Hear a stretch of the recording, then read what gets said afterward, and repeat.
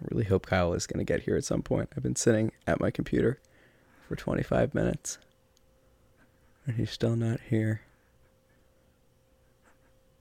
Is anybody out there? Can anybody hear me? Hey Russ, it's Bob. I'm here. Bob? Yeah. Bob, how'd you get here? Because you woke me out of my slumber to say, hey, can you do a show tonight? And being the team player that I am here for you, Russ. Thank you. I appreciate that. You, it's a call up to the big leagues. You know what? It's nice that you're a team player. Certainly at some point, if you're a good enough team player, I might have to demote you to AAA so that some guy who doesn't do anything can come up here and take your spot. But that's fine. You're not like the Phillies. Crossing Broad's a real thing. We're good. Wow, 1 minute into the show and you're getting your first Scott Kingery dig in. That's good stuff. I like that. I don't even know at this point. Like, we can't call him the king. I don't know if we can call him the prince. Do we even call him like the plebe? I don't know what we call him right now. Scott Kingery. You've killed my fantasy baseball season. You've broken my heart, and you've killed my love for the Phillies. Thanks so much, Scotty Jetpacks. So this is an interesting episode of Crossing Broadcast. We're recording at 11:20 p.m. on Tuesday night, following the Phillies' hard-fought 2-1 loss to the Boston Red Sox. They really scratched and clawed that one run out. You know, they really crushed the ball on that one, and we're here to to recap and react to it. I was listening to Crossed Up, a Phillies podcast with Bob and Anthony Sanfilippo, who you should find on Twitter at BW Crossing Broad and at AntSanPhilly. And listening to the show Tuesday morning, all I kept thinking was, man, like the kind of back and forth that you guys have, it's not like you waffle, but I feel like every time I go to put up the show and I'm editing and I throw it up there, it's like 1 week, everything's fine. The next week we have major concerns, and the next week it's hey, we're back. You know, things are iffy. It's a little bit of a tenuous situation, but things are going to be okay. And then the sky's falling again, and finally got to hear a little bit of fired up Bob, which was nice. That was really nice.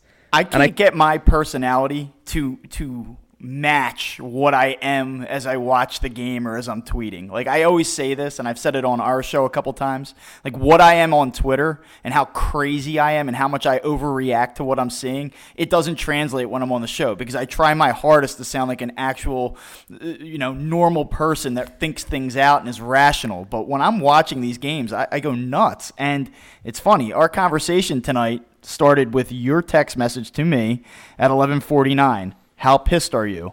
That's what you opened with. Not even hello or you up. I'm not here for pleasantries. You up? I'm not like trying to find you on a Tinder date. I mean, like woo me a little bit.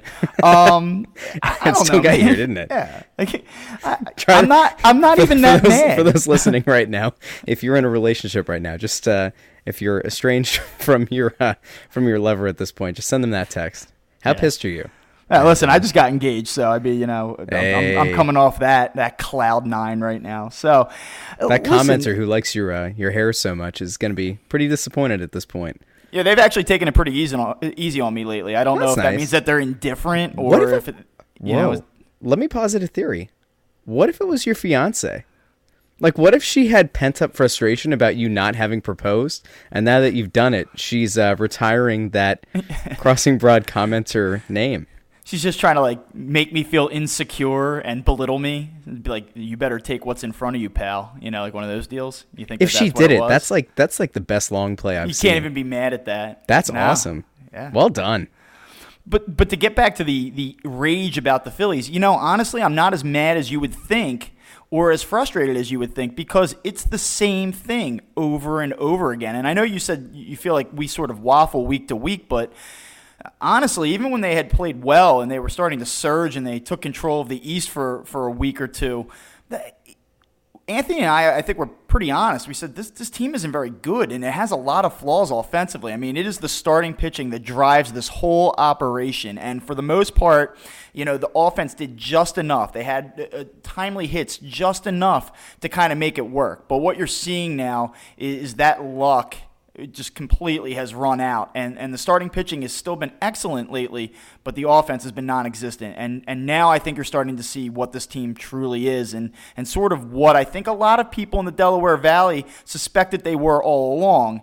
And maybe that helps explain why nobody really ever got that excited about what they were watching, even as this team was in first place to begin the month of August.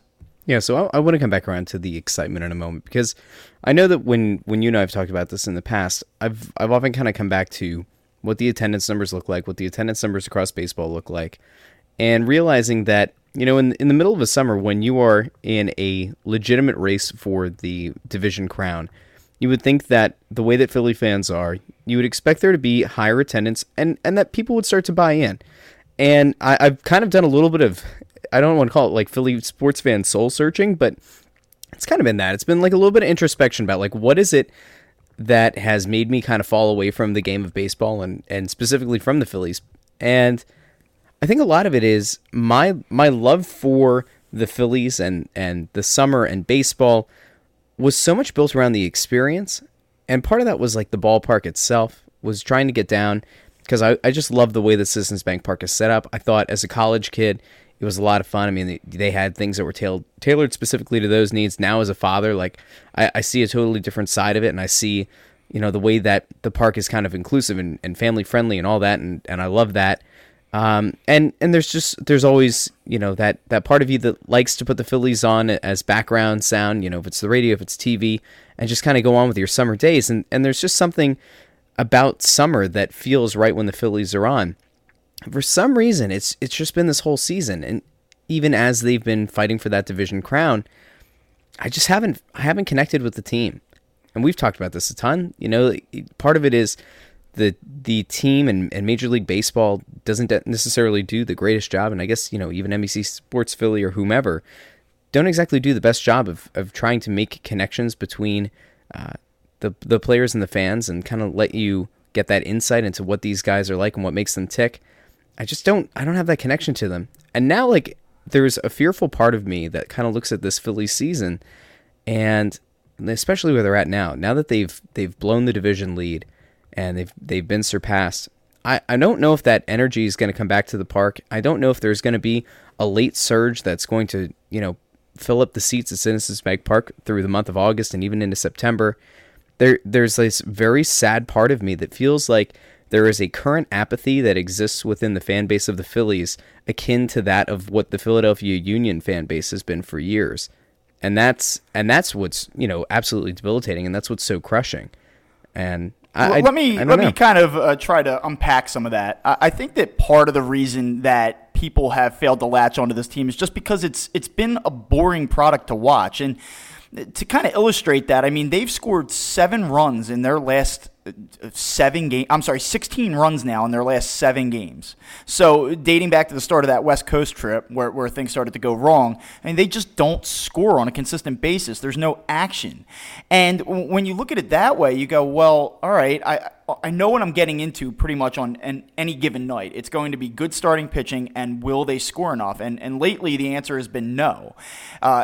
You kind of pair that with the fact that there aren't a ton of big personalities on this team. There's nobody that fans are going to naturally gravitate towards. I mean, maybe Rhys Hoskins. He's a bona fide, all-star caliber player. You're talking about a guy in his first full season basically hitting 40 home runs. And that's something that I think that fans in the long run they're going to appreciate that, and he's going to become a star in this city. I don't think he's there yet, but he will.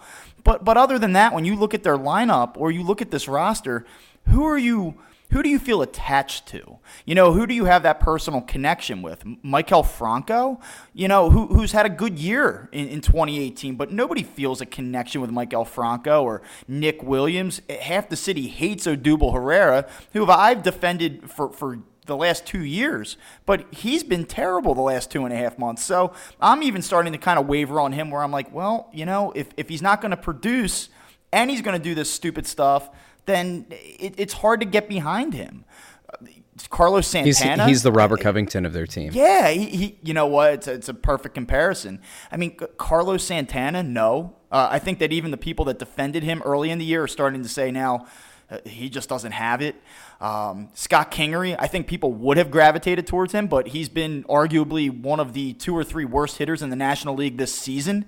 And I think that people kind of almost feel duped by Scott Kingery, and that's not his fault. I think that he was put into a bad situation. He was probably rushed up here. He probably should not have gotten 400 at-bats at the major league level this season once it became obvious that he was overmatched. So it's not necessarily Scott Kingery's fault, and it doesn't mean that Scott Kingery won't be a good player in the long run, but certainly people aren't going to be lining up to buy his jersey right now. And so where is the attraction? Who do you love on this team? And I just think that that's a big part of it. And like I said, they've wasted now 5 starts since July 28th in which their starting pitcher allowed 2 runs or less. And you just kind of know what you're getting into every single night. It's not very fun. And so I think that that's a big part of it. Yeah, it is a shame. Like when I look at this lineup or I look at this roster, if you'd have shown it to me in spring training or even at the end of last season, and I would have seen that Scott Kingery and J.P. Crawford were going to be up here, that Franco was going to be at third, I would have to assume at that point that he must have been having a resurgent season. Seeing that Jorge Alfaro was up, like these are all things that would have been exciting, right? And like even now, like seeing that Roman Quinn has been up and like had a decent streak for at least a little bit. There are some guys that I thought for years, when everything clicks and when we get somewhere in the 2019-2020 year, these guys are all going to be up and they're going to be hitting that early part, like end of the foundational years or whatever, and like entering that early part of their prime. It's just not there yet, and I don't know if it's so much of maybe the fans just clamoring for a youth movement. I don't know if it was the continuation of the Phillies process of sorts of wanting to make sure that they get these guys at bats and get them valuable experience. But like the Scott Kingery thing doesn't make any sense to me.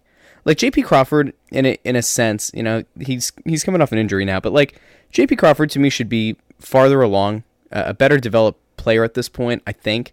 Kingery is just like such a mixed bag because when we came into spring training, we were hoping that he was going to be able to make a case that, nobody really thought that he was going to make the team out of spring training. You kind of thought that he'd go down to AAA, and then maybe like a couple months into the season, he would get the call up and, be riding a hot streak and come up confident. And, you and I have talked about this a bunch, but like Kingery to me, I don't think ever was put in position to succeed when in his first major league season, coming off of a big contract, coming off of guys like Buster Olney, reporting that scouts had said that he was going to be the best second baseman since Dustin Pedroia. Like these are all things that I thought were kind of unfair expectations.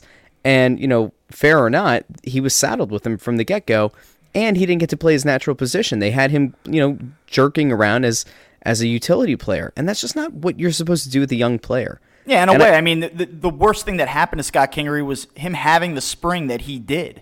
If he doesn't have the March that he had, perhaps that they start him in Lehigh Valley and you see him come up at the end of May or in June, and has a more natural, a more natural flow into the major leagues. Instead, like you said, he's just thrust into this awkward situation in which he has to play 5 or 6 different positions, and he just wasn't ready. And the thing is, just because we don't love Scott Kingery right now, or just because we don't have an emotional connection with some of these players at the moment, that doesn't mean that we won't. That doesn't mean that come 2019, come 2020, we say like, damn. You remember when the Phillies won the wild card game, and Vince Velasquez came out and started Game 2 of the NLDS because they had to use NOLA, and so Velasquez is on the road, and he pitched that 7-inning shutout, and he was money, and now Vince Velasquez is my boy. Or, Odubel Herrera popped a 2-run homer in the 8th to break a tie. You need those defining moments in order to love a team. And the Phillies still do have that opportunity in front of them.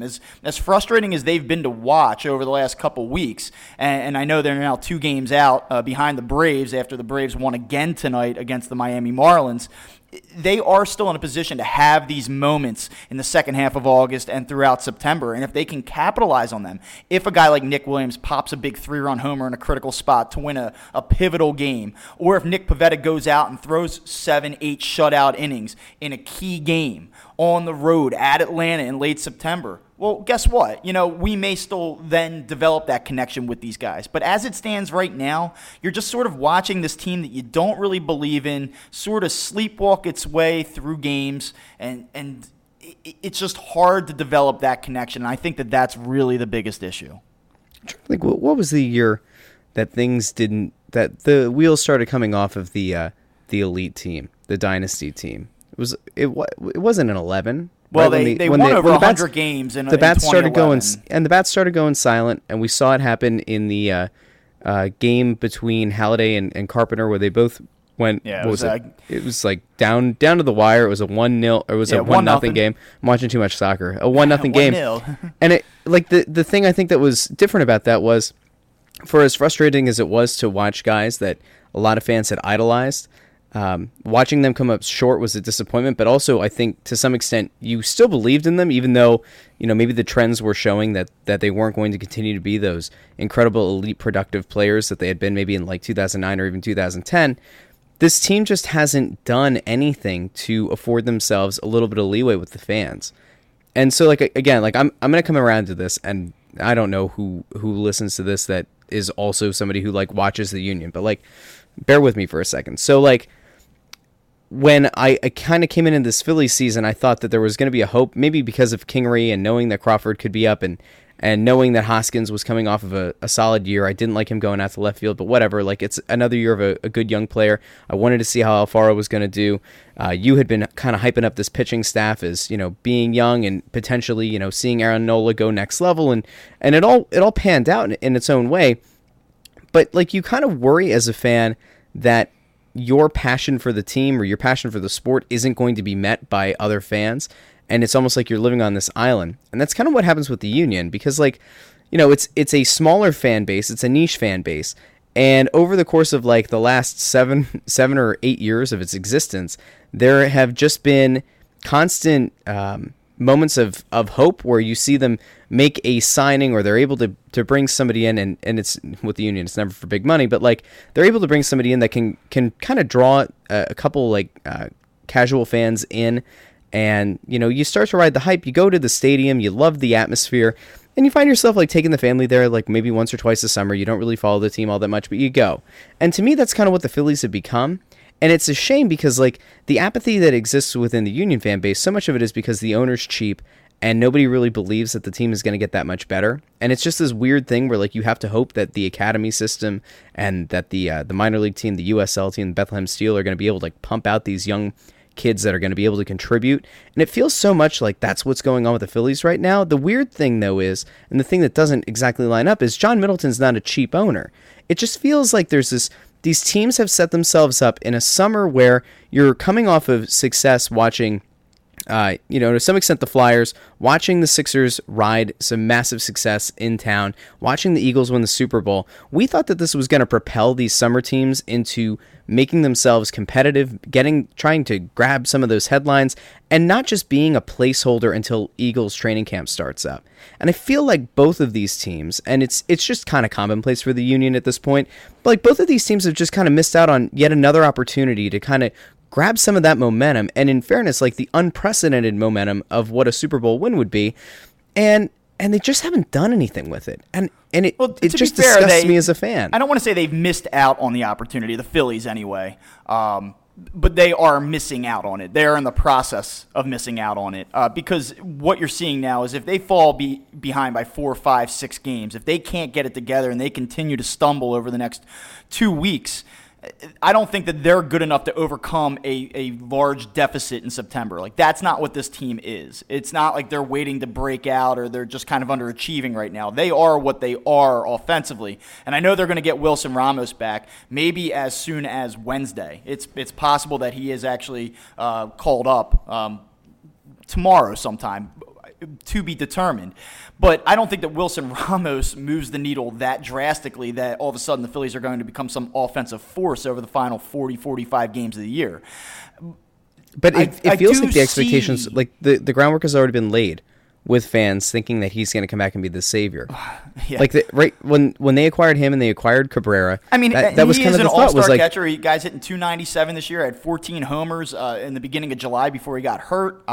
So I mean, he's a very productive catcher. And when you look at how bad the Phillies offense has been at the catching position this season, Andrew Knapp and Jorge Alfaro have really struggled. Exorbitantly high strikeout rates. Over the last 30 days, they're hitting under 200, and they lead the league in strikeout percentage, and they are dead last in slugging percentage. So they're getting zero production out of the catching spot right now.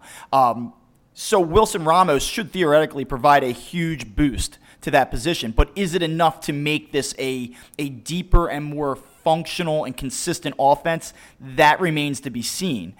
It's possible, but I just don't know that you can really rely on that at this point. But that's what you have to kind of hope for, because this team has a chance. I don't want to say it's over. I don't want to sit here and say that, well, you know what, it was a nice run for a while, but they're clearly not good enough. It's possible that they stabilize and they reclaim first place in this division. I'm not counting on it. It seems like Atlanta, though their starting pitching isn't as strong, they just have more firepower and they're able to overcome their deficiencies more frequently, or they will be down the stretch. I mean, especially the way that Ronald Acuna is just popped off over the last 2 weeks. He looks like he's seven home runs in 7 games, right? Yeah, I actually tweeted earlier tonight, immediately after the Phillies game. He has, over his last 5 games, 12 RBI. And the Phillies, as a team, over their last 5 games, have 9 RBI. So he's right now just outproducing the entire Phillies lineup. So it just kind of goes to show you the type of firepower that Braves team has. I mean, their starting pitchers can go out and pitch 4 or 5 innings, give up 4 or 5 runs, and they're okay. Whereas if the Phillies do that, if they get a lemon of a start out of one of these guys, forget it. I mean, just look at Sunday's game, right? Jake Arrieta gives up the grand slam to Freddie Galvis in the 3rd inning. It's 5-0. The game shouldn't be over in the 3rd inning at 5-0. Conceivably, you would think that they would have a chance to kind of chip away and get back into that game, but you knew it was over because they're that team. They can only win one way. They're very one-dimensional in that way. So it's frustrating. I understand why people are somewhat apathetic to it, and those that do care, I understand why those people are frustrated. There's not a ton to feel great about on a nightly basis watching this team because it's just so damn boring. So then let's kind of examine that for a second. So, you say that the team only can win one way, and when I go back and think about what we were talking about before the trade deadline, Manny Machado's name was brought up a bunch of times. So was Zach Britton as somebody who could stabilize the back end of the bullpen. Bryce Harper was kind of thrown out on trade deadline day, which I don't think was ever any kind of a legitimate, credible rumor, but like whatever. They missed out on these guys, and in the immediate aftermath, there were plenty of people who were happy that the Phillies didn't trade the farm for a potential rental.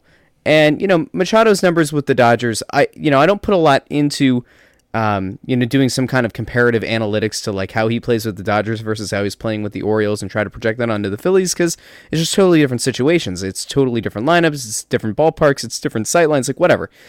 That to me doesn't line up exactly. So if we kind of like go back over this a second, like the idea that Ramos is supposed to come in here, and I think fans are going to have an unrealistic expectation for how much he's going to stabilize the offense. Like, was it a mistake to not go out and get another big bat? Whether it was Machado, whether it was Harper, whoever it was it a mistake to not pull the trigger on it? Because right now it looks like they are like woefully underprepared to go into a postseason stretch run. And it looks like they have no shot to line up against elite starting pitching. Now, I know in listening to the show this morning, it seems like their bigger bugaboo, I guess, is the presence of a guy with like an ERA over 5 or somebody that you never heard of. But like the fact still remains, like this team just doesn't look like, I mean, knife to a gunfight, I don't even think is fair at this point. It's like sending one guy, and that's like Rhys Hoskins, sending him with a butter knife, and the rest of the guys show up with like plastic spoons. You know what I mean? Like, I understand your point. I mean, First of all, as far as Bryce Harper is concerned, I don't think the Nationals ownership really made him available. As far as Manny Machado goes, look at his numbers with the Dodgers. And again, like you said, you don't know how that's going to translate had he come here. But he's hitting 255, 733 OPS, and about 100 at-bats with the Dodgers. He hasn't been a difference maker for them. And the Dodgers have actually struggled a little bit lately. I don't know what he would have done here. Maybe he would have exploded and he'd be hitting 370. I don't know. But if that's the production that you were going to get from Manny Machado, it wouldn't have made a difference, and we would have all been saying, wow, what a mistake. So you have to look at it that way. I don't know who else was available in the market that you would have gone and acquired at that point that would have really made a significant difference to what you're seeing from this lineup. And the thing that's really frustrating about this group is that each of these players has a redeemable quality about them. I mean, Cesar Hernandez isn't hitting this season. His average is down like 35 points from 2017, but the on-base percentage is up because he's walking more than he ever has. Rhys Hoskins went through a cold stretch, but again, he's an elite power hitter in the National League. Carlos Santana, who I do not like. I'm firmly in the camp this guy. I do not like this man. Yeah, I do not like him. He aggravates me, but again, he does get on base. He does provide a skill set that's valuable to a major league lineup. As long as he's not hitting on base. As long as he's not hitting cleanup. How does he get on base, Bob? He walks. He walks? Yeah, he looks like a guy who walks. Yeah, he does, yeah. He does, doesn't he? Doesn't look like... Yeah, okay. Yeah, I mean, but if you just go down through the lineup, I mean, look at these players from an individual standpoint. Odubel Herrera, I mean, he was an MVP candidate through 40 games this season. Maikel Franco's played well. Nick Williams has played well. So you look at the lineup and you say, on an individual basis, there are parts here. These guys can play a little bit. They've shown that they're good offensive players, or at least functional, serviceable offensive players, really with the exception of the catchers. Andrew Knapp and Alfaro have been wildly disappointing this season.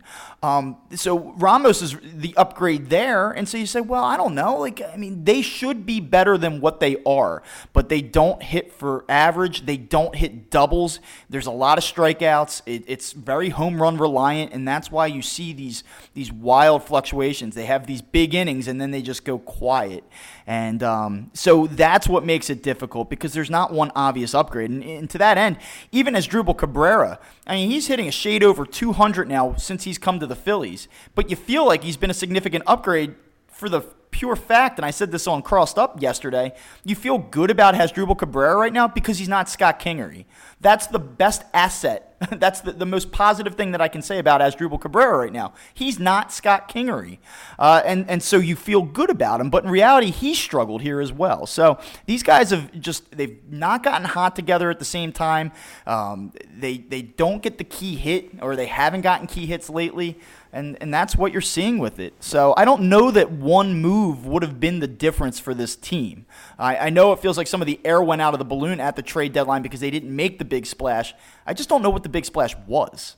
Maybe the big splash is, getting Justin Bour in the lineup. Yeah, I mean... the guy's hitting 227 for the year. I get it. He's not a great hitter. Left-handers. If he's facing only right-handed pitchers, I mean, he does have 17 homers against them this season. OPS is in the mid-800s. So you could make a case, if Carlos Santana continues to hit, around 200 to 220 and has no power, I mean, he's not hitting for any power. I believe he has 8 extra base hits right now since July 1st.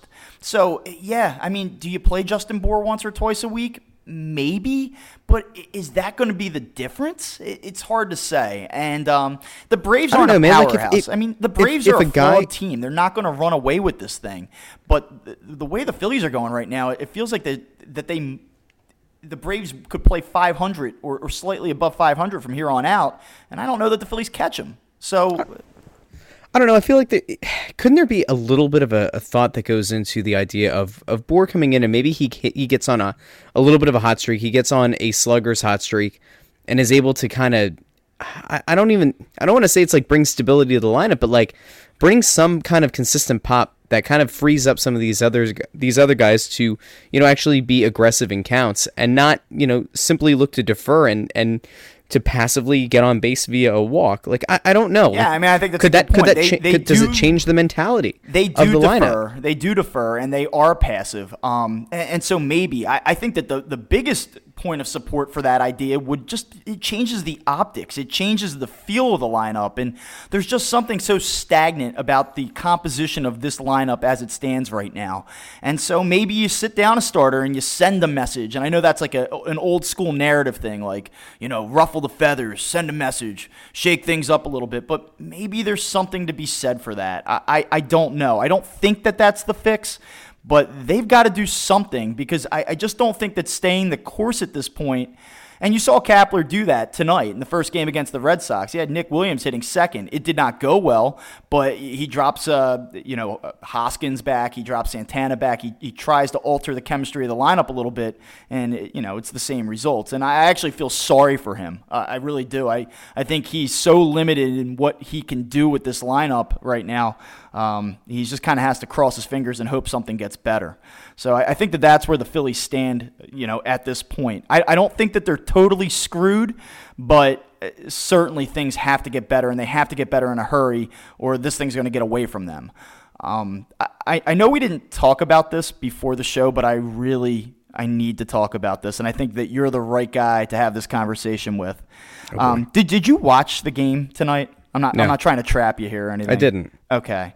Isn't that a shame too? It's the Red Sox. Like it's a game that I should watch. Yeah. Well, so you didn't miss anything. I mean, I missed two hits and a walk. Yeah, you missed 3 home runs basically. That was it. And the reason why I asked that though is that this was a big game tonight. Theoretically, the Phillies have been struggling lately. Boston is always a big draw. There's a little extra juice at the ballpark over this type of game, and you figure that more people are going to tune in for it.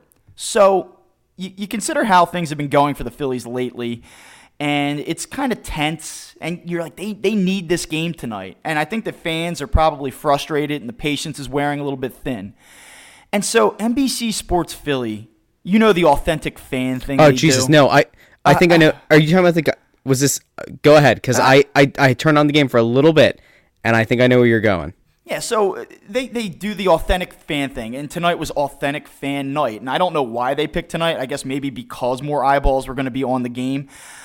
They have 2 old men up in the booth with John Kruk and Tom McCarthy. And Tom McCarthy stands up and goes, "Oh, how tall are you?" And he goes, "Oh, I'm 6'3" or 6'5". Yeah, so, and tell me about your favorite Phillies memory. And here's the thing. Where are your seats at? Oh, my seats are over there in 347, right by the Who But W.B. Mason sign. It's like, this is what's wrong with baseball. And here's the thing, nobody gives a shit. I mean, nobody cares. If you're an authentic fan, I assure you that nobody cares about these 2 random guys, who, by the way, I'm sure are very nice people, and nothing against them. Great guys, I'm sure.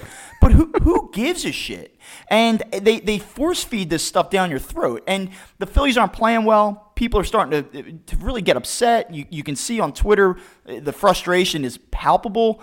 And it's like there's just no awareness of the moment. And I just don't understand that broadcast that way. I mean, it can be 5-1, and the Phillies have 2 hits in the 7th inning, and they're on their way to another loss. And it's like, "Hey, Crocker, did you try these cheesesteaks?" Ha ha ha ha ha ha ha. And you're like, what are we doing right now? And I understand that a baseball season's long. It's 162 games. You can't be dialed in, and every pitch is in the 9th inning, Game 7 of the World Series. I'm not saying that, but I just feel like that sometimes that they're tone deaf in that booth. And tonight, that entire broadcast struck me as such. I just don't understand it. I don't understand the marketing campaign. Nobody likes it. Nobody thinks it's interesting. And it was just getting absolutely slammed on Twitter. And I hope that they realize that nobody cares and nobody wants to see that anymore. The authentic fan thing seems like it's just totally tone deaf, and it's never hit the mark. I've never actually been able to figure out what exactly is an authentic fan. Is that somebody who can afford to have season tickets for 20 years or 17 years or whatever that guy had? There was the one guy in the commercial that had a bunch of sports ties. Have you ever seen that one? He's like, I have my tie from the '93 Phillies. You're like, okay. Oh, well, thank God for that. Your boy E-Rock was an authentic fan. Look at you. Yeah. No, but that's the thing I don't get. What exactly is an authentic fan? And when you're saying that, does that make everybody else who watches the game an authentic fan? Yeah, is that what that is? And that's what it comes down to. Why are you showing this to me? Let's talk about the Phillies' inability to score. Let's talk about the bad approach on a 2-1 slider. Give me something that I can take from the broadcast and say, wow, I didn't know that. And I actually have one suggestion that I think that a lot of different networks are missing out on this. You have someone like Corey Seidman, right, who I think is very sharp. He clearly does his homework. As someone that looks at box scores for 2 hours a day and looks at Fangraphs and Baseball Reference and constantly is trying to dig around with statistics and trends like I do, I don't think there's anybody better at it than Corey Seidman. I mean, every time he comes on the television postgame, he has something insightful to say. You can genuinely learn something listening to him. I don't know why NBC Sports Philly doesn't incorporate more of that into its live broadcast. I mean, they show batting average and RBI. Show me some advanced. The authentic fan wouldn't be able to conceptualize what exactly Seidman's saying. But you know what? The thing is, they can. It's not like this stuff is. I know that you get the 60 and over crowd, and they're like, well, I don't know what all this stuff is, all these numbers and computers, and they're nerding up baseball. You don't have to. War? There's a war? Yeah, and a like war we don't for need the to have National League East. What? Yeah. We don't have to have like a 25-minute tutorial on what WAR is or, what OPS plus is. I'm not saying that this needs to become crazy over the top, but these things can be incorporated into the broadcast, and they just don't do it. And I find the analysis to be repetitive. Often nothing new is brought to the table. And instead, you get conversations about the nachos and how it's the Fanatic's birthday and it's the superstars out behind third base in between innings and just this nonsense that nobody gives a shit about. And has it always been like that, or am I just getting older and crankier and more cynical? I guess that's it. Maybe I'm just mad because the team doesn't score runs. I mean, if they were putting up 9 runs a night, would I really care about all this as much as I seem to right now? I don't know, but it's a bizarre broadcast, and it really got on my nerves tonight. I'm going to tell you why. I'm going to tell you why this happens. The Phillies have the worst overall production of any team in the city of Philadelphia. And I'll expand that to 5 teams. The Sixers, when you listen to Summer League and you're subjected to the Utah Jazz commentators, you realize how good you have it with Zumoff and Ala Abdenabi. When you listen to an Eagles game, I personally, and I know a lot of people disagree with this, I'm not the biggest Merrill Reese fan. I've never totally understood it. I think he's got an iconic sound to his voice, but I just don't fully find myself falling over myself to listen to his call. I don't know what it is. Maybe it's because it just sounds like he perpetually has a cold. I'm not sure. But you can even say that is a solid broadcast with he and Mike Quick. I would say that the Jim Jackson and Keith Jones, or Jim Jackson and Bill Clement tandem with Chris Therien on TV, formerly Coatsy, that's a good, solid foundation for a Flyers telecast. And compared to other NHL teams and their commentary crews, I would say that that's good. The Union even have JP Dellacamera, who was one of the lead voices for the Men's World Cup and as well as the Women's World Cup on Fox. And Tommy Smith, who's his color guy, isn't exactly the this is the thing that Kevin and I talk about. Like, he's not the most insightful, but he's a guy who's worked for ESPN in the past. He's a guy that has some kind of credibility as just being, kind of the the guy from the UK just hanging out in the booth. And there have been times that, Dellacamera's done games with Tony Miola. He's not American, so he knows more. Oh, I'll tell you about him, and he's coming down the pitch, and I've never seen a man with a better-looking right calf than that man, let me tell you. The left one leaves a little bit to be desired, but it's a great one. I mean, sound like a little Scottish pirate. But, like, even Tony Miola, who's done some of the color commentary stuff, with Dellacamera, like they were a team together at the World Cup. So when you look at those other teams and their broadcasting crews, the Phillies' comparative lineup is just not there. Like, does Murphy do it for anybody? Like, I think he seems like a nice guy. I think when they cut to him in the crowd and all of that, like, I think that kind of adds a little bit. But I feel like the way that they incorporate Murphy into the telecast, they've kind of expanded that, where instead of it just being like a fun little side thing that they can riff on when the game is getting kind of boring or it's getting kind of slow or getting long, they've now taken that, and instead of that being like, let's say 10% of the telecast, they've now let that. Yep. They've now let it seep in. The best comparison I can have is when you listen to Philadelphia Sports Talk Radio, right? at some point, I have to assume there was a time where radio hosts were able to control the content, they were able to lead the discussion, they were able to riff on things for long enough, like a lot of these national guys are able to do, and they would go to the phone lines as a way to kind of move the conversation along, as a way to kind of pit people against each other a little bit in some kind of a debate, go back and forth about a topic, and they would use that as kind of like an ancillary way to move the conversation along. And even Philly Sports Talk Radio now. I mean, if you think about it, if you listen to most shows, it's like what, 30% are commercials, and like the remaining 70%, like probably what, 40-ish% of that is phone calls, right? Like it's not content that's being driven by the host. It's like a very similar thing that's happened where like this thing that was once a helpful tool has now taken over, and it's just kind of diluted what the original content was. I get the sense that during the broadcast, they actually say in the truck, let's go back to Murph again. Let's go back to Murph again. And I think as a viewer, you look at it and say, all right, the first time I saw Murph, that was fine. Why are we going back to him again? There was a broadcast a couple weeks ago where he picked a couple fans out of the stands. It was like a fan appreciation night. And he actually took them out to the NBC Sports Philly control truck.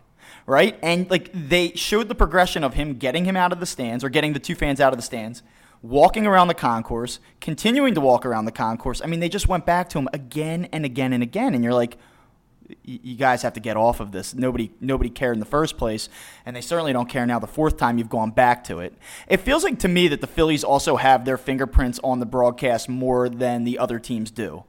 I don't know if that's true or not. I mean, obviously, NBC Sports Philly has rights to the Flyers and to the Sixers, and so you would think that the operation's kind of the same across the board. But the Phillies, I feel like, almost use their broadcast more to develop a brand, or to advertise this like family fun, wholesome brand type of thing. And so it's less about the baseball, and it's more about the ice cream cone and the concourse out behind, right field. Like I just get this sense that I'm watching a commercial often when I look at these games. And the shame of it is, I don't like Tom McCarthy as a Phillies broadcaster. I just don't. I don't like the brand. I don't like his shtick on air. He seems like a tremendous guy. You know what I'll say about Tom McCarthy? He's a fantastic football announcer. He's done work for both CBS and Westwood One on the radio, and he's really good. I mean, He's a pro, and he sounds good, and the game sounds important when he calls it. But when he does Phillies games, man, like he really just grinds on me. And I don't know if it's the familiarity and the day in, day out of listening to him that is the issue. But I think he's a hell of a football announcer. I think he's substandard as a baseball announcer. And that happens a lot, right? Like one that stands out to me is like Gus Johnson. Used to he does the college basketball stuff. I forget if he did college football stuff. I know he definitely did college basketball. But there was a year that he was calling like a UEFA Champions League final, and it was like it just doesn't fit. Like the way that he was calling it, the inflections in the voice and what you're expecting in a telecast, it just wasn't there. And then he eventually stepped away from it because he realized that he just wasn't up to snuff, right? And like I don't know. I think of like Mike Tirico. Tirico's like maybe the best in the business because I feel like any sport that he does, he brings the same level of quality to any sport that he brings. If he was calling, an NBA Finals on the radio while he was working at ESPN, if he was calling a Monday Night Football game, I felt like he sounded just as good and was just as knowledgeable and knew the cadence and the rhythm of calling those games as well as anybody who does that as their primary sport. And like, yeah, McCarthy comes off. The best way to put it, I guess, would be he kind of comes off like a used car salesman, and it feels like the enthusiasm that he feels watching baseball is kind of forced. It doesn't feel to me like that is the sport that he loves and cares about. When you listen to Jim Jackson call a Flyers game, you get a real feeling for him knowing, the right feel of as things are kind of unfolding. When you listen to Mark Zumoff call a Sixers game, you get the same kind of idea. Zumoff has called some Union games in the past, and it's not bad. So I wouldn't say that he is to the Union what McCarthy is to the Phillies, but like he's definitely a better basketball broadcaster than he is a soccer broadcaster. I don't know. Like for some of these guys, I get why McCarthy would want to be the lead guy for the Phillies, for a baseball team. It's consistent employment. It's a great position to be in, and he probably is a good guy. But sometimes like these guys just kind of find themselves in a spot where they're in a job that maybe they're not best suited for. Like Scott Graham kind of comes to mind. I liked Scott Graham when he was part of the Phillies broadcast, and he's gone on to do like bigger and better things with NFL Films. And like in fairness, like you can make the argument that he's even better at that than he was as a Phillies guy. I don't know. Yeah, I think Scott Graham's kind of divisive. I think people either love Scott Graham or they kind of found him to be a guy with a good voice but sort of vanilla. I guess like you say used car salesman about McCarthy, I just kind of find him to be corny. And I don't even know that it's his fault. I don't even know that he is corny. Like I said, I just almost feel like the Phillies kind of impress upon this idea of like this is what we want you to be. And so he's just simply playing that part. But I don't know. I mean, we're not behind the scenes, so it's kind of hard to make those assertions with full confidence. But I just think it's a substandard broadcast, and I think we both agree on that. It's like the Phillies are almost like the old WWF. Right before like Stone Cold Steve Austin came in and started flipping everybody the bird and like shooting Vince McMahon with beer cannons, and The Rock was laying the smackdown, and DX would come down the ramp like. I feel like the Phillies need that. There's no way they're going to do it. I don't exactly know how you do it. Like, I remember it was, I want to say it was like a week or two ago, Sarge came in. It was, I guess, during one of the alumni things. God, Sarge, I miss Sarge and Wheels, like, man. Sarge came in. They didn't give him a mic. And all I could think about was, like when good old JR used to call when a pro wrestler would come back for a while, he'd be like, by God, that's Chris Jericho's music. Like that's what they were like. Sarge is here. I'm like, oh my God, let Sarge go off the rails. Yeah. Like, did somebody just Sarge... say jerk off the ball? Like, did we hear that coming down the hallway? We did. As well. Well, it's Cadillac time. Like it's so weird if you think back to a few years, 5 years ago, there was a time where most fans, I think, hated Chris Wheeler. And to some extent, I think there was a large contingency that didn't really like Sarge because they thought Sarge was kind of corny and didn't add a ton to the broadcast. I bet if you would ask those same people from 5 years ago now what they would prefer, they miss Wheels. 100%. I don't know if they miss Sarge, but my God, Chris Wheeler is like he is the perfect example of you don't know what you've got till it's gone. Yeah, I mean, the thing with Chris Wheeler was that Harry Kalas and he did not get along. And I think to a lot of fans, obviously Kalas is so beloved that people kind of just were annoyed by Wheeler. And Wheeler's thing used to be that pitch was middle in. Like if there was a hit, the pitch was middle in. And don't forget to play your no doubles defense. So like that was the thing with Wheeler, and he did kind of have like a little bit of like a rat quality to him. But yeah, in hindsight, now that he's kind of a cheese ball. But yeah, like it was supposed but like now a good that he's cheese gone, ball. And you could tell that he genuinely cared. You could hear the frustration in his voice when they didn't perform well or they had a disappointing loss. And I appreciated that. And for that reason, sometimes I feel like Larry Anderson's checked out on the radio occasionally. And the whole like arguing and bitching about umpires to me kind of gets old sometimes. But you can tell that he gets genuinely frustrated and annoyed with what he's seeing on the field, and for that reason I appreciate that, and that's part of the reason I think that the radio broadcast is fairly strong, and plus Scott Franzke I think is phenomenal. So I people really, have been clamoring for years for Franzke to take over. Yeah, and you just wonder you just wonder, and actually I was away last week. I was up in New England, a couple different places, and so I was watching the games on MLB TV. And one of the cool things that you can do with MLB TV is that you can actually pick your broadcast and radio feed. So you can watch either the home or away team, and you can listen to either the TV or radio broadcast. So I was watching the Phillies broadcast, the video stream, with Scott Franzke's call, and it really was significantly better.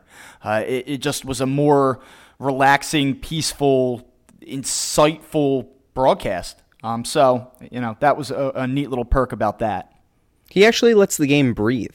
Yeah. Which is, I think, the number one complaint I have with McCarthy and the way that this team kind of does their telecast. Well, when you go back to Kalas and Ashburn, it was like minutes. You could hear like the cigarette being lit in the background and someone taking a drink, and sometimes that would be all you would hear for 60 to 90 seconds. Yep. And now you don't get that. Now there's like a big moment in the game that's happening. Like Rhys Hoskins could hit a home run, but if we're in the middle of talking about the turkey leg that's for sale, out in Ashburn Alley, like they're going to continue that turkey leg conversation and then maybe get back around to. Hey, Crocker, how do you like that turkey leg? Ha ha ha ha! And then you just. I'm gonna be honest with you. I don't know why I'm here. Yeah. I I clearly hate my life. I clearly job. don't I clearly don't want to be here. Back to you. Kyle really doesn't like Kruk. I actually find Kruk to be I don't know. I feel like he encapsulates the way that I feel about the Phillies so often. Like even when they go to him after the game and they do the post-game live segment where it's just Kruk in the booth and he just looks so dejected and remorseful for being in that position. Like I just kind of identify with him. I shouldn't have gambled away all that money I made as a player.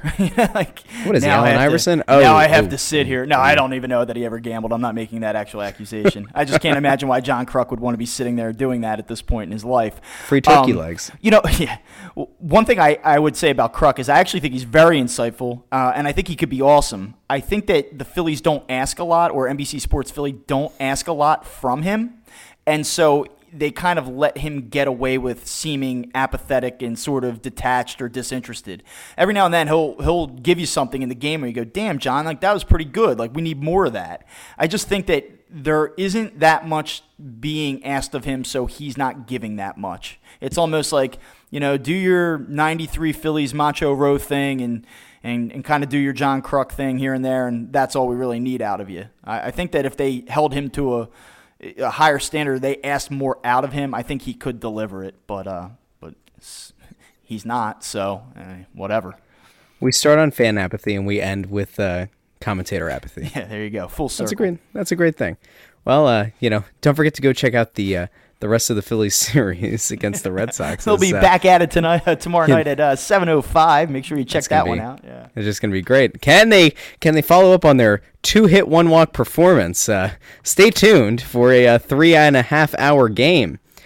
I think that's the other thing, Bob, and I don't want to open this large can of worms. It's very late. Yeah, but I do get the feeling now that part of this problem and part of the reason that people aren't getting into it is because whether it is true or not, the prevailing wisdom that games are taking longer than ever is something that sticks in people's mind. And I'm actually starting to wonder, and I never used to feel like this, I'm wondering now if 162 games is too long of a season. I genuinely do. I want to throw this idea out to you really quick before we go. I want to restructure the way that baseball does scheduling.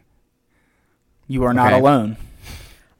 I think the way to bring some kind of intrigue back to the sport, and I don't know do we know how many different teams does a team play in a given year? Do we know that? I think I want to say like 19 to 20, I believe. And there's how many in the sport? 30 or 32? There's 30. I want to go to a system where we take away some division series, because I feel like there are so many times it's like, oh, we're playing the Marlins again. We just played the Marlins. Well, we're going to play the Marlins, 3 more series in the next 5 weeks. Take away some of the division games. I want every team to play every team. I want a series, a home and home, against every team in baseball. I want to see the Phillies playing at Yankee Stadium, and I want to see the Yankees playing at Citizens Bank Park. I want to see the Phillies playing at the Rays. I want to see the Rays at the Phillies. I think there's a way to make it work. I think it would be an absolute nightmare, scheduling-wise, for the poor professionals who have to make the schedule. But I wouldn't be so upset with seeing less division games. It would actually increase the importance of the division games. And that's true. And might I even recommend that you stagger where the division games are. So, for example, the first month of the season is where your first set of division games are played, or like a big chunk of your division games are played. Mid-season, around the trade deadline, there's another large chunk, and at the end of the season, there's another large divisional chunk. Not only have you now raised the importance because you've limited the number of games that you have against division opponents, but you've placed them strategically throughout the season in a spot where there is a massive emphasis on those games. It no longer is a walk in the park, trying to get your bearings about you in the month of May or even April. There's now a bigger onus on making sure that you make that big trade deadline acquisition, because you know that you're going to have to go up against the guys in your own division in July, August. And then at the end of the season, when everything, all the dust is settled, you're done playing interleague, you're done playing against the other teams in the National League. You're now facing the last couple weeks of the season, and it's primarily or totally consisting of games within your division. I feel like that would be a good way to kind of bring back rivalries within divisions. It would make those games more meaningful, and it would provide fans the opportunity to see every single team at their home ballpark. And I think that's a way to drive, people out to the park. Yeah, you get Mike Trout in here every year. You get you get the Red Sox in here every year. You get I think that's not a terrible idea. I actually kind of like the idea of doing that. Just to answer your question, the Phillies have played 19 different teams this season, so I think that is the number. Okay. And yeah, I mean, you see that in football. It's week 11 and you have a division matchup. That game has more juice behind it. And so I think that they will have to do something. I'm a traditionalist and I love baseball, and I don't want to see the game altered significantly because I enjoy the game. But I will admit to you that the game is trending in the wrong direction. And I don't want to have this a referendum on shifts and analytics and new school and all of this stuff, but they will have to do something. And I think they're getting close. I would be very surprised within the next 2 or 3 years, you don't see some type of, I don't want to use the word radical, but I think a significant change to the way the game is either being played in terms of its rules and what you can do with defenses, or to the way that scheduling is done, but something is going to give here because it's not a good product, and I think that baseball is aware of that. Another baseball conversation that ends with a whole lot more questions than answers. Yeah, I mean, because it's complicated. Because what you're doing is you're trying to draw in a new generation, but you're also trying to appease the people that have developed a lifelong obsession with the sport. And if you go and you change it so greatly, you're going to turn off a lot of people to it. Yet you run the risk of not getting that new wave of people in. So that's the fine line that baseball has to balance, and it's an unenviable position, so we'll see. You just described the best Facebook relationship status for how fans feel about their sport. It's complicated. It's complicated. It sure is. Well, Bob, thanks for being here. A very happy birthday to Kyle, who is off today. Good for him. He's made it another year in this world, and I don't know. I thought about how awful it would be. What if we posted his phone number and just let people go crazy? I don't think that would be good. No, I like working here. I think it'll be fine. All right, so I won't do that. But a happy birthday to him. Thanks as always, Bob, for joining me on this endeavor, this wonderful episode of Crossing Broadcast where we talk about the Fightin' Phils, and hopefully they'll catch some of that fight. We'll maybe see Justin Bour in there at some point, and they'll be able to kind of right this ship. Otherwise, it's going to be a very short build-up as we get ready for Eagle season and eventually Sixers and Flyers. I just hope that this Philly season ends with a bang. That's all I want. It'd be nice. We'll see. All right. Go check out the other shows on Crossing Broad Podcast. Yeah. Go check out the other shows on the Crossing Broad Podcast Network, including Crossed Up with Bob and Anthony. You can find them on Twitter at BW Crossing Broad and at AntSanPhilly.